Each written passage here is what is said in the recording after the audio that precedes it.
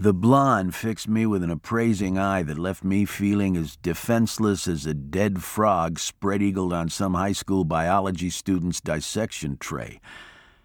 "And what do you do?" she asked. When the head waiter had led me through the cruise ship's plush chandelier-draped dining room to a round table set for 6, 4 of the chairs were already occupied by a group of women who clearly knew one another well.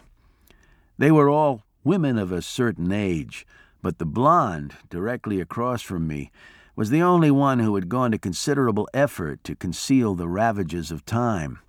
I had taken one of the 2 remaining places, empty chairs that sat side by side. When I ordered tonic with a twist, there was a distinct pause in the conversation. "Very good, sir," the waiter said with a nod before disappearing in the direction of the bustling waiter's station, which was directly to my back. For the better part of the next 5 minutes, the conversation continued as before, with the 4 women talking at length about the generous divorce settlement someone known to all of them had managed to wring from the hide of her hapless and, as it turned out, serially unfaithful ex-husband.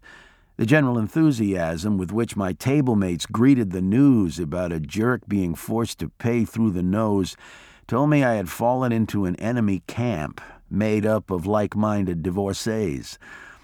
So I wasn't exactly feeling all warm and fuzzy when the ringleader of the group asked her question.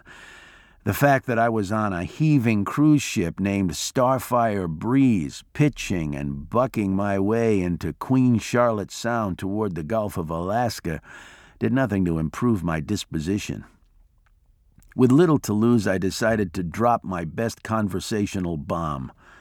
"I'm a homicide detective," I told the women mildly, taking a slow sip of my icy tonic, which had arrived by then. "Retired," I added after a pause. I had put in my 20 years, so retired is technically true, although retired and between gigs would have been more accurate. However, it didn't seem likely that accuracy would matter as far as present company was concerned. So retired is what I said, and I let it go at that.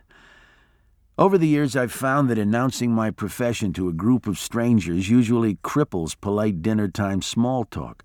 Most people look at me as though I were a distasteful worm who has somehow managed to crawl out from under a rock. They give the impression that they'd just as soon I went right back where I came from. Then there are the occasional people who set about telling me in complete gory detail everything they know about some obscure and previously unsolved crime with which they happen to be personally acquainted. This tactic always serves to turn dinner into an unpleasant parlor game, in which I'm set the lose-lose task of coming up with the solution to an insoluble mystery. No winners there. Surprisingly enough, the blonde took neither option A nor option B. Instead, she gave me a white-toothed smile that was no doubt as phony and chemically augmented as the rest of her. "My name's Margaret Featherman," she announced cordially, standing and reaching across the table with a jewel-bedecked, impeccably manicured hand. She gave me a firm handshake, along with an unobstructed view of her generous cleavage. "These are all friends of mine," she chirped. "We went to college together. This is Naomi Pepper, Sharon Carson, and Virginia Metz." As she gestured around the table, each of the women nodded in turn. "The 4 of us are having our annual reunion." "And you are?" Margaret prompted, resuming her seat. She had a gravelly voice that made me want to clear my throat. I pegged her as a smoker, or maybe an ex-smoker. "Beaumont," I told her. J.P. Beaumont. I didn't voluntarily elaborate on the Jonas Piedmont bit any more than I had on my employment situation. Nothing was said, but she frowned slightly when I said my name, as though it displeased her somehow. It occurred to me that maybe she had been expecting to hear some particular name, and Beaumont wasn't it.